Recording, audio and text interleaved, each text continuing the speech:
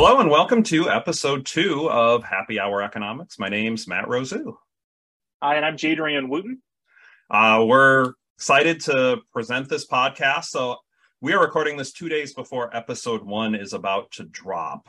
So any feedback that you have provided on episode 1, we're sorry it's not incorporated yet. But excited to be back here. Between when we recorded the first and the second, we've certainly done a lot of work to get the first one live. Is the biggest change that we actually have a name now, JD? We have a name. We have a Twitter account. We have a Gmail account. We've created a bunch of accounts. We have a number of accounts, and people know that we're doing this. So it's exciting. And our plan, we also have a plan for when these will drop. Given the title's Happy Hour Economics, we figured Thursday is often a night people, especially college students will go out for happy hour or for whatever reason. So. I think Thursdays are a good time, right? You can listen to it on Friday. That can be if you're more of a morning person, that can be your good way to start your last day of the week. Yeah, I completely agree.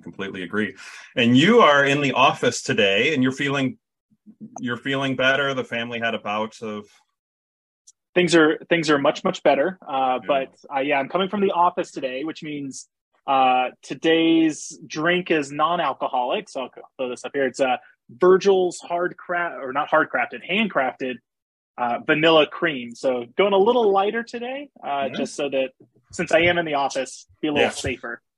No, I agree with that. There's probably as a dean, you should appreciate. There is probably an official policy at Virginia Tech. I know at Susquehanna there is a policy on that.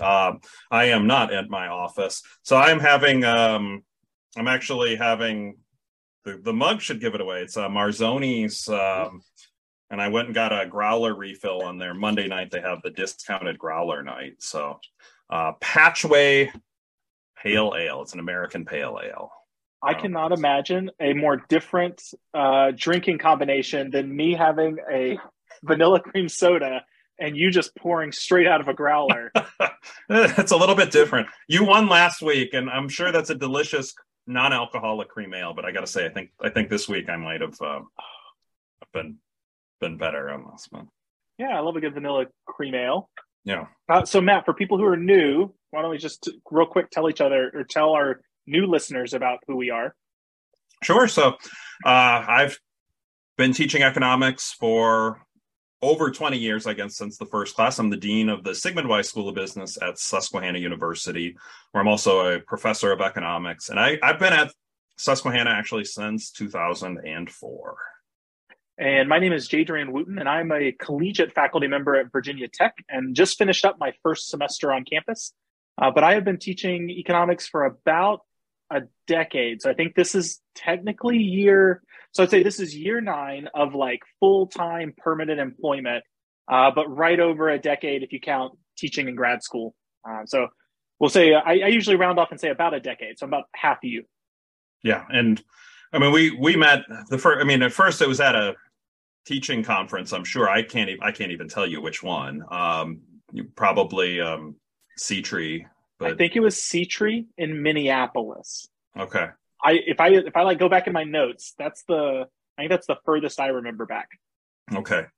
So met there, but then we interacted a whole lot because until just recently you were an hour apart, and we have a Center for Economics, Business, and Entrepreneurship Education.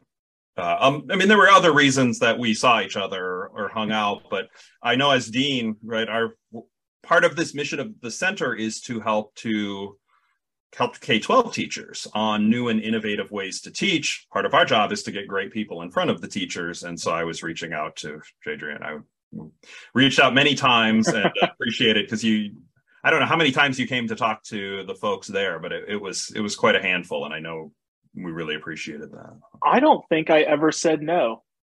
I very rarely say no to an opportunity to go speak because I get to meet new people. I get to try new foods, new restaurants, new breweries, which I always really like. Even like, so this is kind of weird. Like I always thought Marzoni's was the local brewery because the Marzoni's kind of near where State College was like, it was in Altoona. So it wasn't that close. Yeah. So we actually didn't have a Marzoni's, and I was like, oh, this is a cool local place that Matt likes. And then I think I went to Altoona and I drove by one and I was like, oh, this isn't a local place. No, I mean it's they only have 4 or 5, so it's not super local, but it's handcrafted. It's good stuff. It's good stuff. I'm trying to think of the places you and I have drank in Selinsgrove. We have gone to Marzoni's. We've gone to Applebee's. I remember having a drink with you there. Applebee's. We went someplace in the mall. Garfield's. Was it Garfield? I think it was Garfield's. Yeah, there's the Brew Pub is the most famous. I'm sure we've been there. The Selinsgrove Brewing Company. Maybe there's a place downtown we went. There was like a that was it. place. Okay, the seafoody place is BJ's. BJ's Ribbon Steak, and then there's Isabella's. I don't keep a list. I'm trying to think of if there's other places I've had drinks in Selinsgrove. I don't think I've drank as many different places in another city, other than like where I've lived. Right, sure. Like if I've lived somewhere, that's different.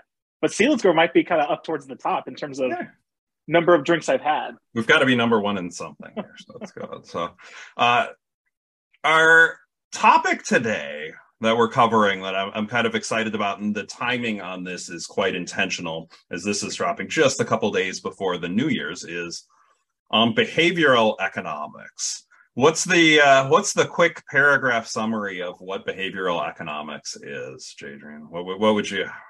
Okay. So this one's tough, right? Like, how do you summarize an entire field of economics?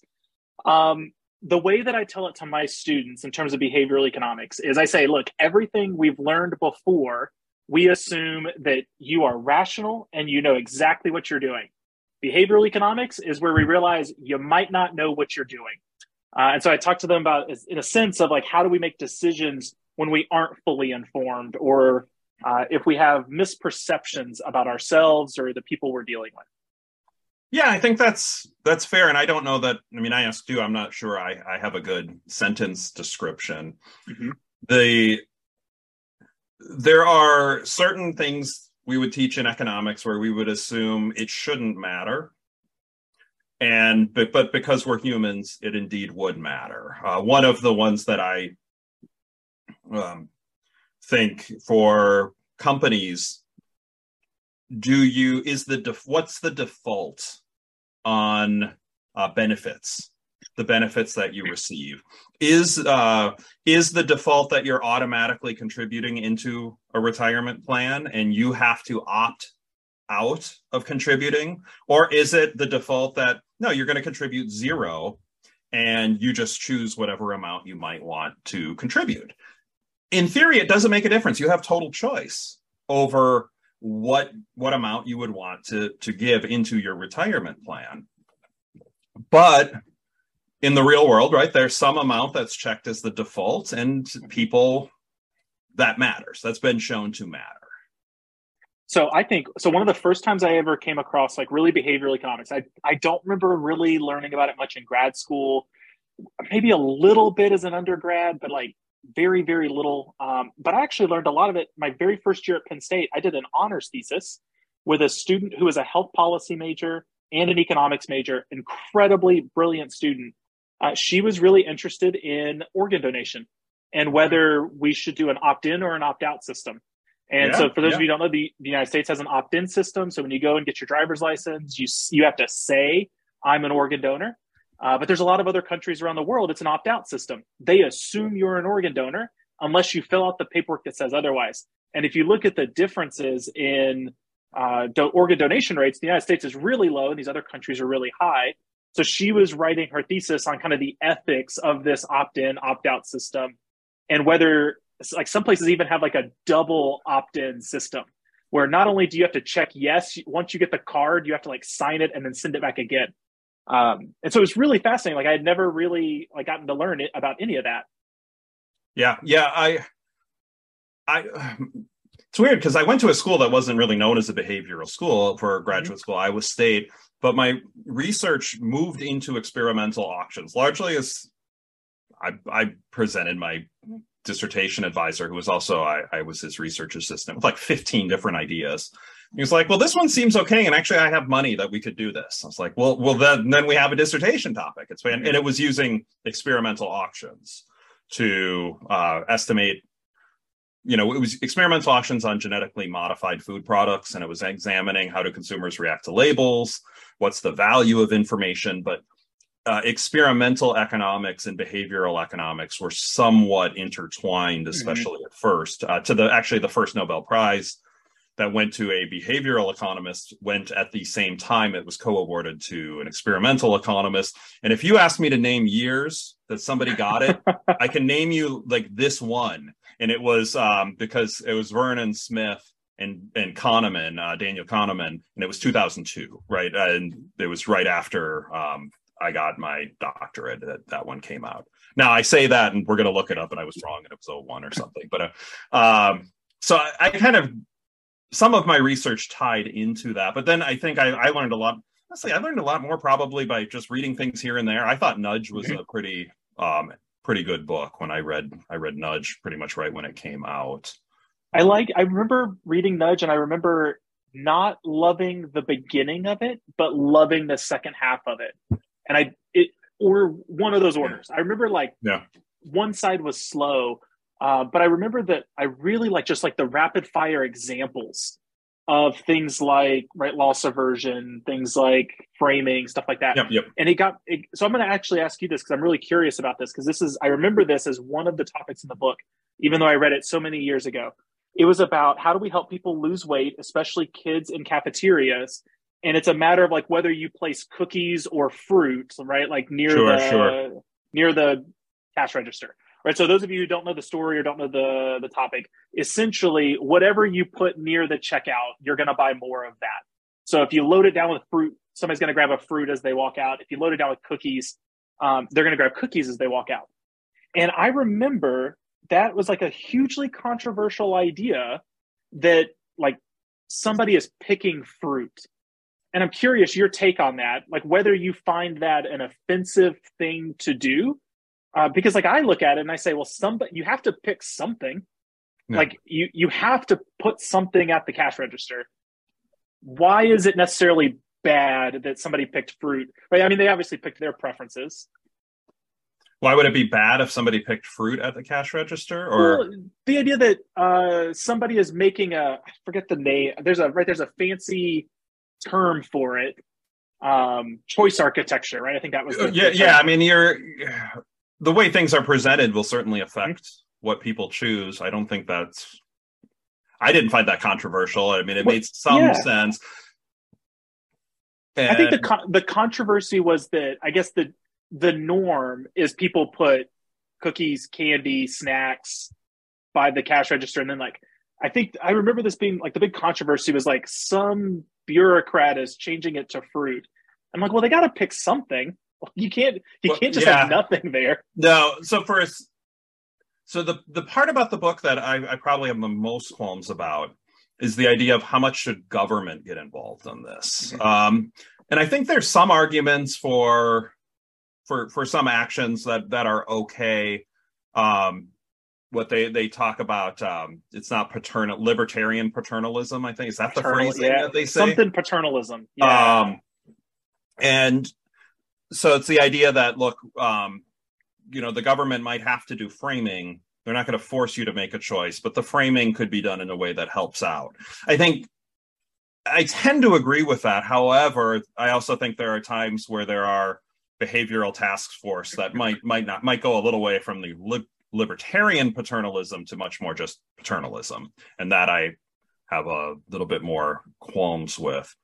But overall, I think the issues on schools, there was a famous study, although the author actually has gotten in a whole heap of issues for pea hacking, I think is the term. Oh, this is the Cornell guy. Yeah, the soup bowl that drained. And so then you wonder, do any of the studies Val? But I actually know somebody pretty well who's a really, really good person and a great researcher who's been part of a lot of that. And but this idea that if you're drinking from a soup bowl, they had a bunch of people from a soup bowl, some of them were automatically designed to drain, others weren't. Anybody could get as much as they wanted.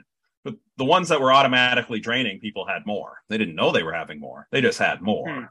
It's the mindlessly eating. A group started with, the Thaler tells this story about how a group of people at a party all said, we don't want to put the chips out ahead of time because we'll all want to eat them. Instead of, they could have put the chips out and just not eaten them. But if it's right there, of course, you're going to grab them. And yeah, that makes sense. We're humans. We're not robots. If the chips are hiding away in somebody's pantry, yeah, you're not going to go grab them. Even if you're the host and you know where they are, you're not going to open the door to the pantry, grab the bag, steal a chip. But if they're on the table, everybody will grab one. So this is why I love behavioral economics, and I love teaching behavioral economics. So for me, it's the very last lesson of the semester. So to give you kind of like a rough idea, my first lesson is like, what are the principles? And I do a little bit of decision making in the very, very beginning. And then I go through like what I would say is a fairly typical principles of microeconomics course, except I do behavioral economics at the very end. And I kind of always pitch it as like, hey, look, I just spent 14 weeks telling you this is how everybody behaves. Now let's talk about how people misbehave and they do completely weird stuff that people don't expect. Or they do unexpectedly unexpected things. And so I always like that kind of idea behind behavioral economics is that there's these known and predictable responses that seem like they would be unpredictable. So what are the top one or two examples that you teach when you give that lesson? That's not a lesson that I typically do in principle. I have some other weird ones that I do that we'll save for another episode. But I would say that the two that I like the most, so I cover, I think it's taught by Krugman and Wells. They have like 6 predictable ones. I probably can't tell you in order. I should be able to tell you in order, right? So misperception of opportunity costs. So including sunk costs when you shouldn't. There is overconfidence is one of them. There is misperceptions about time, which is why we're having this this conversation, which we can talk about in the second half of this. So misperceptions about your future self, loss aversion, status quo bias, and I'm missing a 6th one. That's fine. We'll have to throw that up in a side note of put a little star by the one I missed. So and I think. Go ahead. Oh, mental accounting. That's the 6th one. Right. So the mental ones accounting meaning like the human brain can only do so much, and no, I think it's more along the lines of like we misattribute spending and saving, or the way that we spend money. So like one of the examples is like when things are 50% off, we say that we saved $100 rather than like recognizing we spent it. Sure. Or spending credit cards different than cash.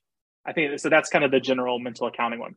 Okay. So my favorite ones are overconfidence. And I really like misperceptions about future self, which I think is closely related with overconfidence. So overconfidence, generally, we believe in ourselves when probably we shouldn't, when we kind of know that we aren't going to do it. And so people are not just overconfident about like what they can do later, but just like if you ask people, there's this great survey they've been doing for like since the 60s. And I'll try to pull it up. That way we can put it on the Substack or we can put a link inside the video. If you ask people like rate your academic ability compared to others, like more than 50% say they're above average. Yeah, sure. Right. So it's academic ability, drive, personal looks, friendliness, leader, like all these measures have all just gone straight up since like the 1960s. And it's a great graph and I love it. And I love to talk to the students about it. It kind of stinks that it's at the end of the semester because like that's always the issue with teaching freshmen is they come in overconfident about their abilities. And that first exam, they kind of get slapped in the face and they're like, whoa, wait a second. I need to change how I'm doing things. Yeah. But I love overconfidence. And then the second one is misperceptions about future self. So I always try to tell them it's overconfidence with a time component. And so since this is coming out right before the new year, that seems like it's an appropriate time to do this particular topic. I think a lot of us will sign up for New Year's resolutions. Either we're going to start going to the gym regularly, change their diet. Do you have any New Year's resolutions? I don't know that I do. I mean, I'd like to lose a few pounds. Always. I mean, I realize I say this, I'm actually a reasonably healthy weight for my frame, but I had knee surgery. Almost 15 years ago, microfracture, and each extra pound you carry it's Mhm. it's like 10 because of all the steps you take. It puts a lot more Yeah. stress. So 10 pounds would mean a lot. I mean, my goal is not to have knee replacement, quite frankly. And right now I can walk fine and everything, and it generally Yeah. doesn't hurt. But that's important. So that I would like to. I know in Britain, a lot of places do dry January. Mhm. I wouldn't mind doing a dry January with one exception. I've got a trip to Disney with my wife and actually my oldest, because he graduated in 2020 and he wanted a Mhm. Disney trip for the like that was the vacation to celebrate, and of course it didn't happen. The three of us are going. He's now 21, Okay. and the days we're at Disney, right? Exception, but I've been thinking about that, and for me, I don't drink. It's rare when I have more than say two, maybe a third drinks in any given night, but many nights I do have a beer and I enjoy that. Yeah. So, but a month off of that would also help me get to this losing Yeah. weight thing too. So I'm kind of thinking about that. How about So, you? New Year's well, so resolution? let me tell you a funny story. As you just said that you have that 2 to 3 drinks a night is not unreasonable. I went for the first time ever last year to have a health checkup. I'd been putting it off for forever. And I was like, I'm in my mid 30s now. I got to get a health checkup. So I go and I'm sitting there talking to the physician's assistant. And she's going through the questions, right? Do you smoke? Do you exercise? I'm saying, no, I don't exercise. And then she gets to okay, well, how much do you drink? And I go, and I paused for a second. She goes, do you drink monthly, weekly? And I go, daily. Like I was like, I have a drink every day. And she turned and she was like shocked. And I was like, I'm in my mind, like, is that a problem? I was like, I only have like one a day. Yeah, But yeah. it's right. Like I'll sit outside in a hammock and I'll have a beer every day, or I'll have a drink with dinner. And I was like, I didn't think that was a big deal, but apparently shocking to my, and this is the first time I've ever met this person too. So I think I made it worse. And I did try to say, I was like, I don't have a problem. I was like, I just have a beer every day. Of course, that's what everybody says, right? Exactly. She's probably like, this guy's lying. No, New Year's resolutions. Okay, yeah. So actually, yes. So you know what? Technically, I think I do have a New Year's resolution. I do not do the traditional New Year's resolution. So I am very bad about, I'm going to lose weight. I'm going to change my diet. Like I recognize I'm not going to do it. A lot of people don't, right? A lot of people go in January. I'm going to go to the gym every day. I'm going to go to the gym 3 times a week. And they stop after February because we're really bad at committing to stuff. Yeah. I would say I don't know that it's necessarily a New Year's resolution, but I do read 52 books a year. So Okay. right at the start of January, I always say I'm going to read 52 books this year. And I've been doing that for, I don't know, for 5 or 6 years now. So I guess that's a New Year's resolution, but like, it's not, I don't think of it as one, just because like I'm not increasing it every year. I've done it every single year. So it doesn't feel like. Yeah, I don't think I mean, typically a resolution is something you should do and you don't want to do. And from everything I know about you like reading, and it's like it's like Lent, right? But Lent people actually do it. It's like New Year's resolution, they quit after like 3 weeks. Lent, they try to make it 40 days. Yeah, so I would say no, I don't have a New Year's resolution, but I also know myself well enough to know that I would quit, so I don't do it. the question then, how does behavioral economics help in terms of not quitting? Mm-hmm. So have you ever done a weight loss bed by chance? Mm-hmm. I've done one, and I've done them with other people, and I've actually done it with my students to illustrate behavioral economics. Okay. Because no, I don't think I have. So in theory, right, this is a case where, if you just want to lose weight, you could just say, okay, I'm going to lose weight. But then, of course, it can be tricky not to. In theory, you're better off doing that than telling a group of students, if I don't lose these 10 pounds, I'm going to pay $100 to somebody in this class. Mm-hmm. And I could just try to lose weight without telling you this, but I am going to, if I don't, and I've done this. I actually did this with a class that had a set weight I wanted to get to, and said, same story, right? This is for me to, I want to be healthy and want to be able to walk, and all, I had knee surgery a while ago. So, and I told the class, so if and I'll let you decide how it's split up. I could give 100 to one person. We could, split it up 20 ways. I don't teach hundreds, but it'd be 20 people, or you could do a drawing where 5 people get $20. And I'll tell them, look, at the beginning, because I'm doing this, there's very little chance I'm failing. Because it's not even the money. I mean, I don't want to lose $100, but the idea of handing over 100 because I couldn't succeed in this would kill me. And the couple times I've done it, it's always I've always succeeded. Always, it's not even been close. So this is actually, I think, one of my favorite things about behavioral economics. So what you just said right there. So that, for those of you listening, that's a commitment device. It's a way to make sure that somebody commits to what they're doing. But like the way that you actually framed that is really good, because you linked it to another one of the behavioral economics ideas, is loss aversion. It's this idea that I don't want to lose this $100 to someone else. You very easily could have set it up as like, hey, if I make this goal, I will reward myself with a $100 steak for dinner. And partway through, you'd be like, I don't really need that. And like it, right? It's that same kind of mindset. Like, I don't need a $100 dinner, but I will not lose $100. So what is it? So there's, so if I'm going to do this resolution, right? Like, the idea, let's say I'll do dry January. And except I get a Florida exception from the times I'm in Florida. Maybe I could, comment on this video or on this podcast or on our Substack or on any of the social media where we promote it. And if I don't succeed, I'll give somebody who comments $100. Can I also chime in and say, I don't think you're going to do it? And can I be part of the participation? Sure. You could comment in there. Yes. But I think, once again, given the $100 would kill me. So I would be pretty sure I'd succeed once we set up the ground rules and the date and everything.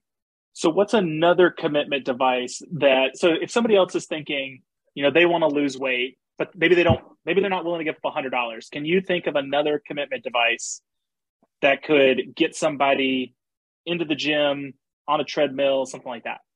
Now, most of the ones I've thought of are for money, even if it's not that much. It doesn't have to be $100. Give somebody $10 and let's say they're a big Republican, they'll send it off to, the elect Bernie Sanders fund, or if they're a big Democrat, send it to Trump for America or something, right? I mean, so that's a smaller amount of funds, but I know of another one. This was on an ABC primetime episode about game theory.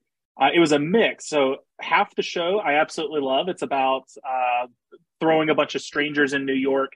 They have to find each other. So there's like a game theory component. The other half is about behavioral economics. They talk about weight loss as one of the goals.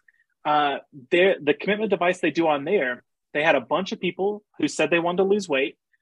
They photographed all of them in their underwear, and they told them if they do not lose weight, that they would broadcast those photos on ABC primetime on nationwide television. No kidding. If they did not lose weight. So that, for me, would be an incredible motivation to lose weight.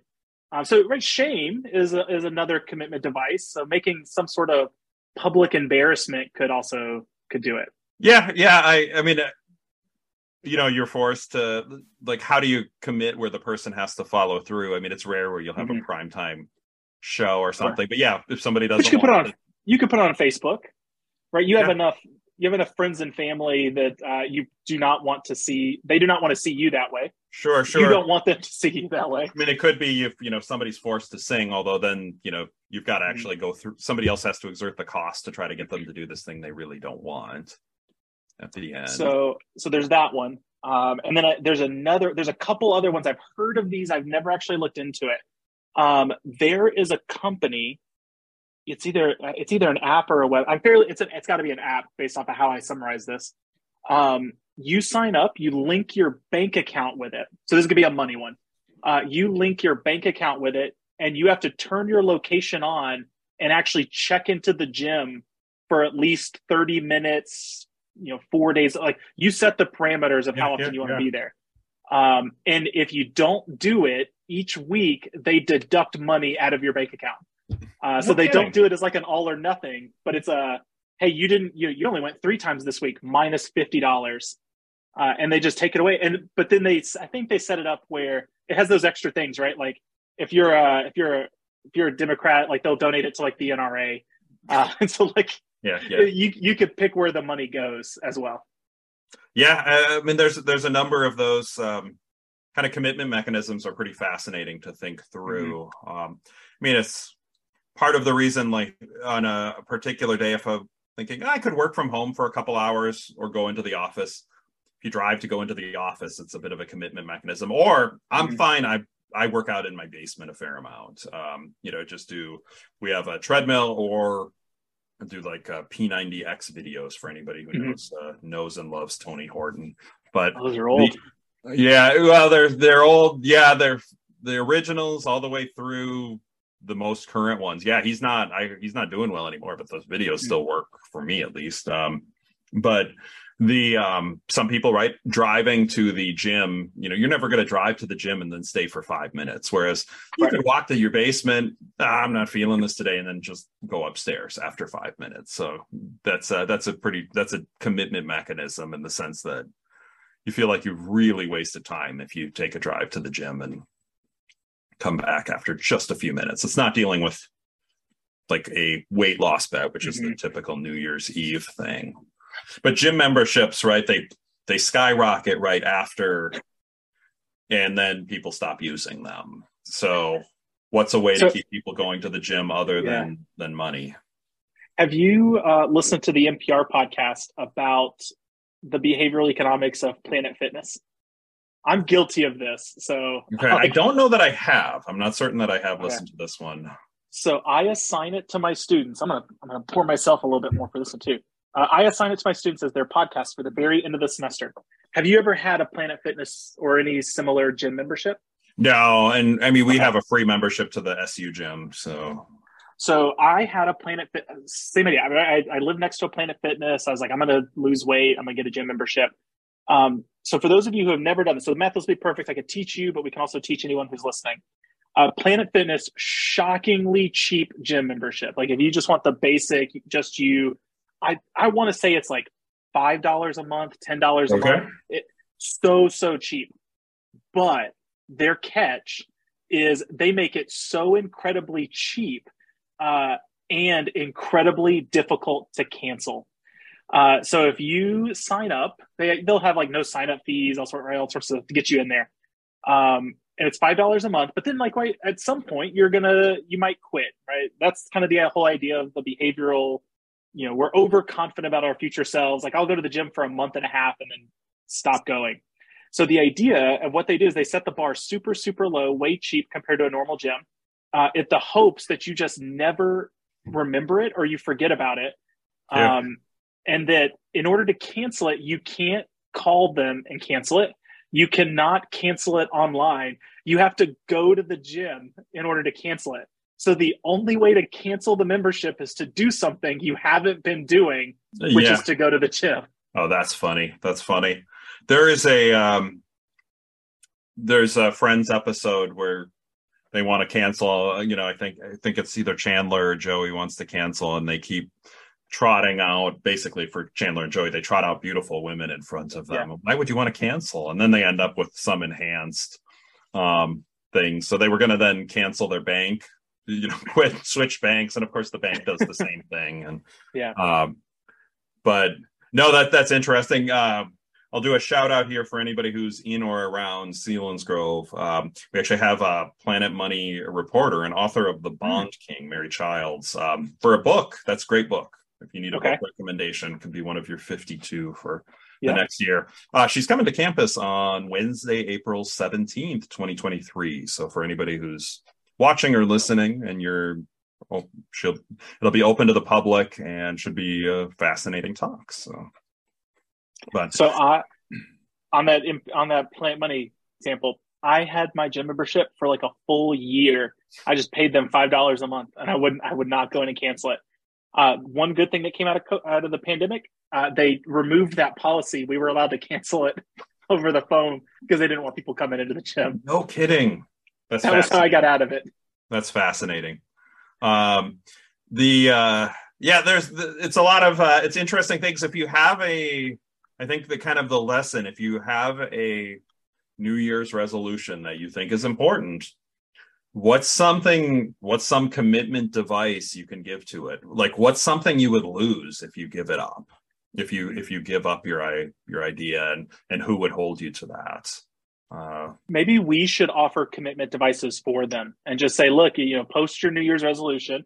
Yeah. We'll check in with you in a month, 2 months, or whatever the goal is. And if you lose, you have to send us some money. You could ideally, you have to send us money, or you could send us that photo you don't want to post, or whatever it is, right?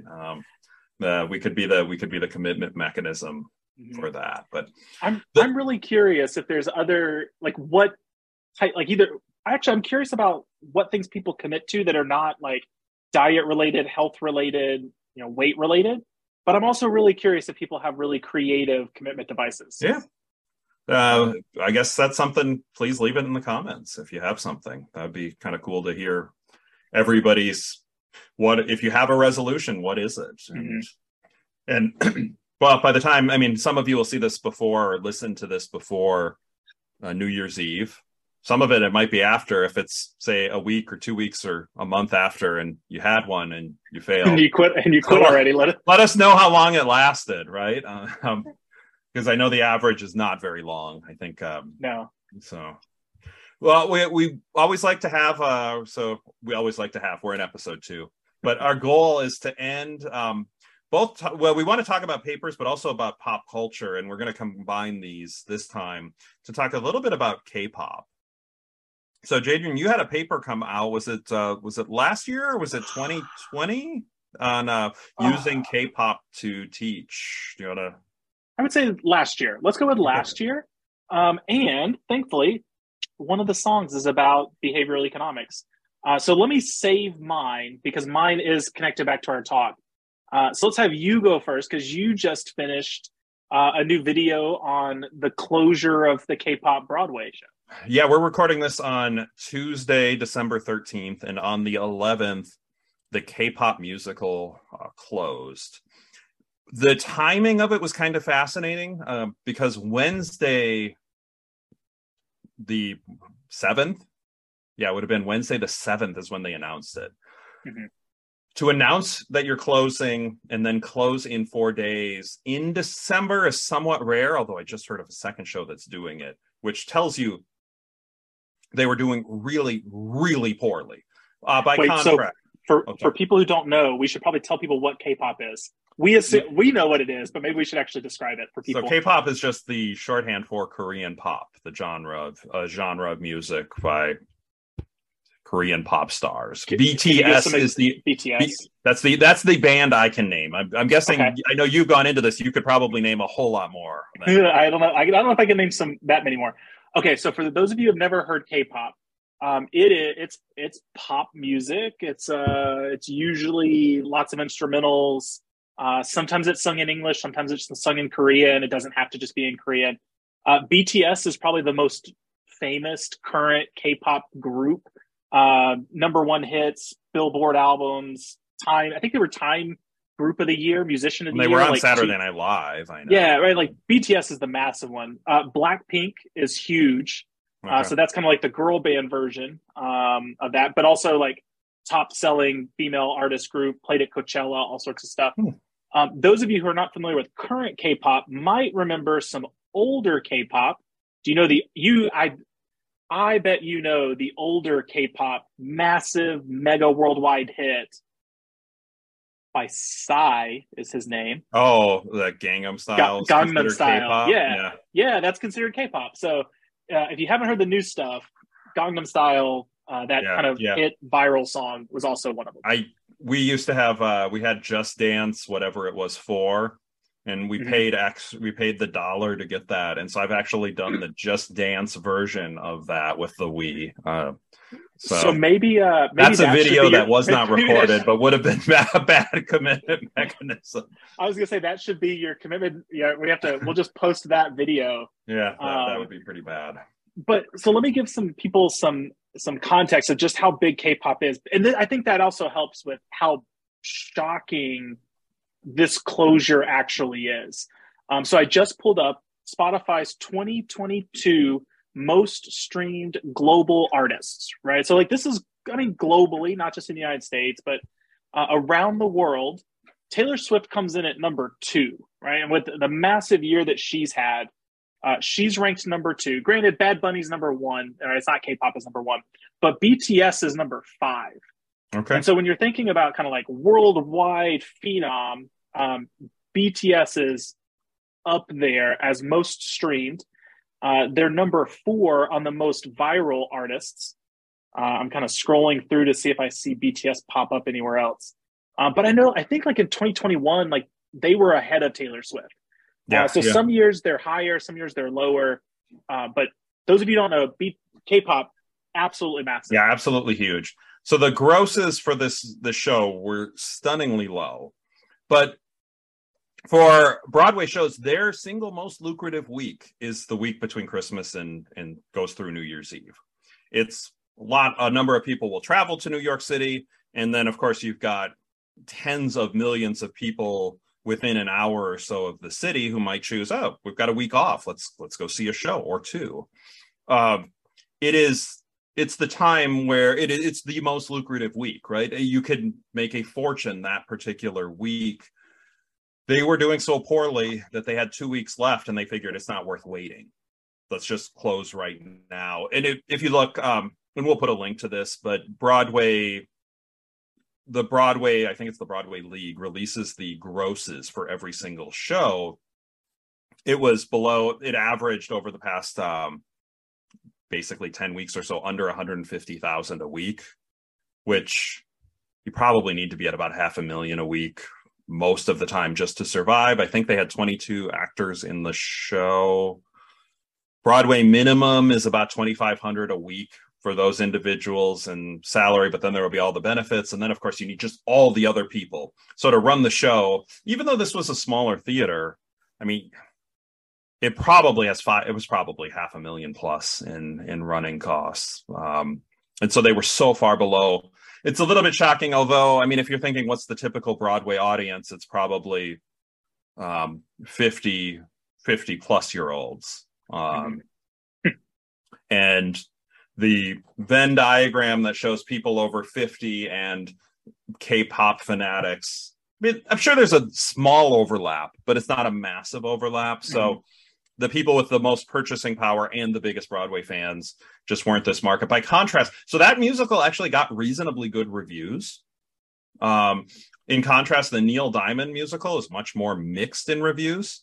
But, once again, think the audience, people over 50 are the ones who have a lot of money and typically go, it's the Neil Diamond musical. They're going to play Sweet Caroline. And it's doing reasonably well.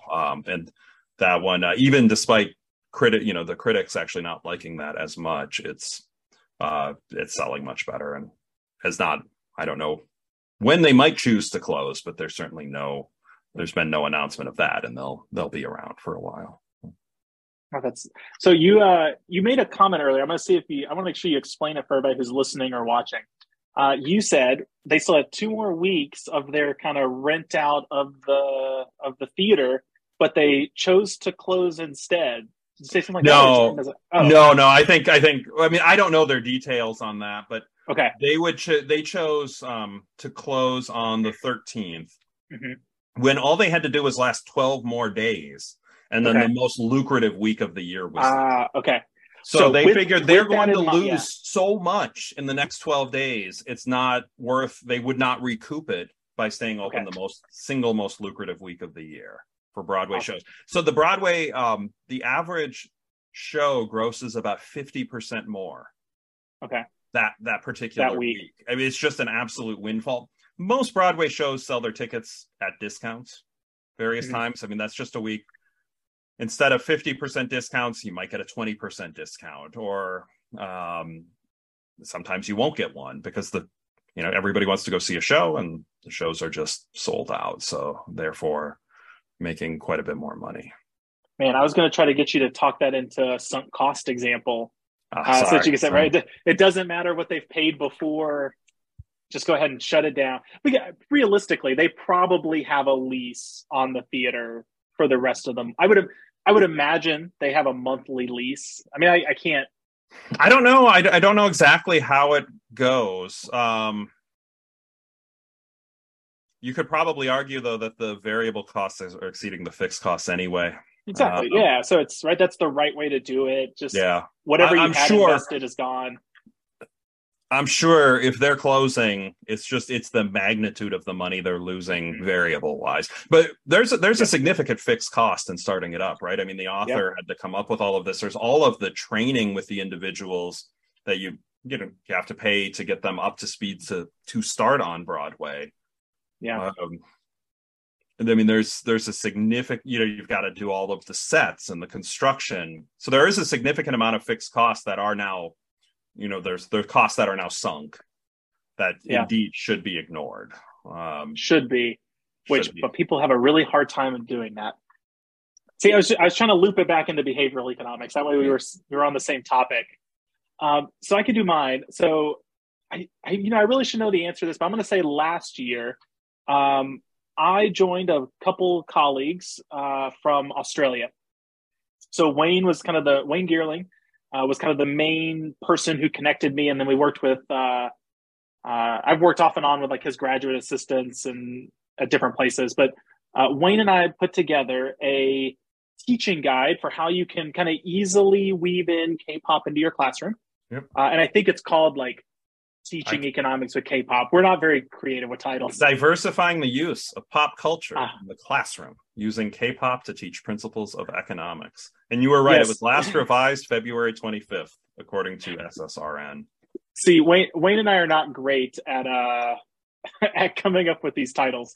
But right, we're direct.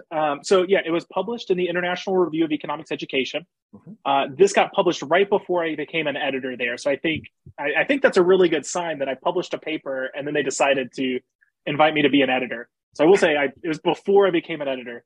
But Wayne and I had talked, and part of the reason we wanted to do the project was, him and I use a lot of pop culture. You use a lot of pop culture, and we realized that our pop culture was very much aligned with, and this I think goes back to your Broadway comment.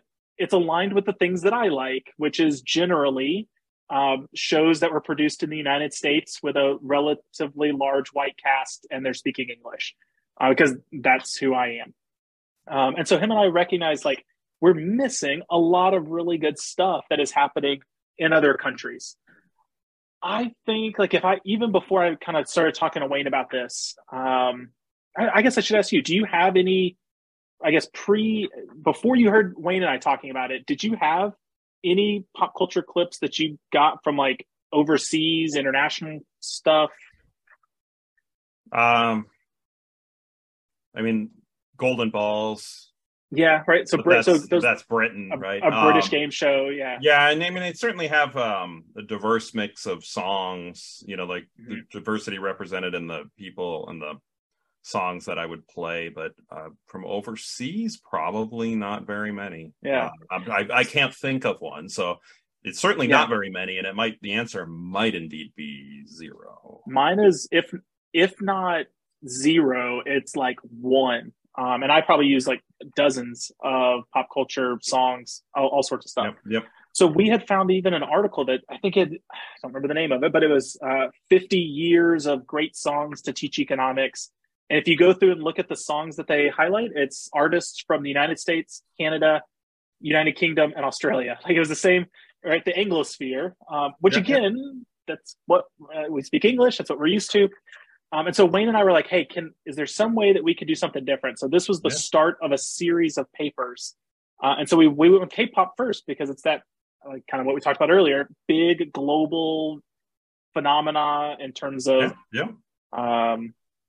in terms of just power across the country. So one of the clips, and I can talk about it briefly, but right, we can post a link inside the Substack and in the YouTube channel. It's Blackpink is the name of the group. So that's the big female group. And the name of the song is called Kill This Love. And so it is purely about sunk costs.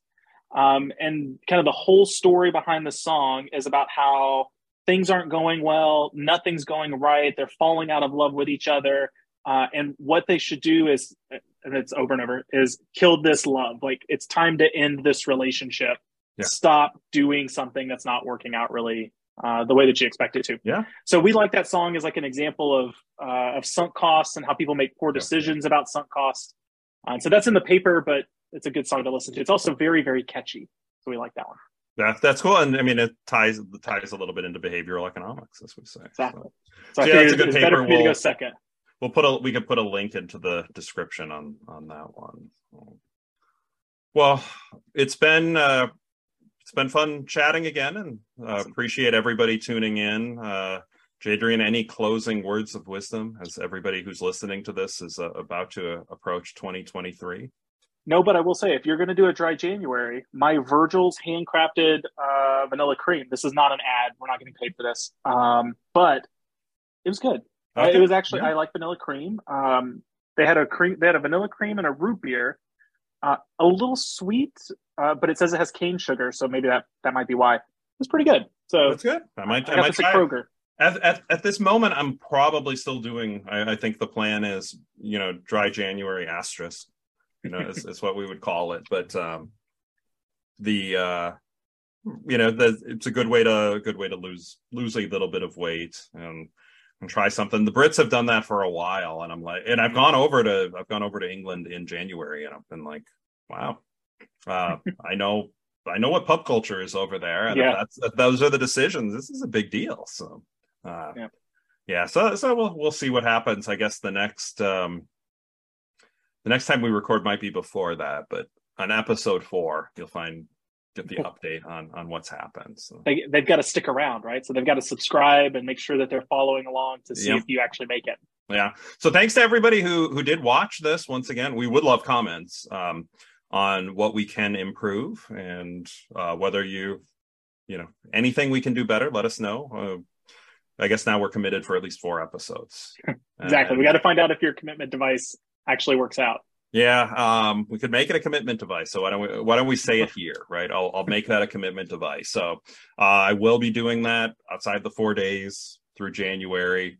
So if you'd like your shot at my $100, you've got to leave a comment on LinkedIn or on Twitter, on the YouTube comments. Leave it anywhere. We can track all of them down. Mm-hmm. But by having this out there, right, it would absolutely just kill me to have to hand over that money. So I think I'm going to be okay. But awesome. We'll get the update. Good luck, Matt. Well, thank you. Well, Happy New Year, Jadrian, and Happy New Year to everybody listening. And we'll look forward to. We'll see you in the next episode. All right. Bye, everyone.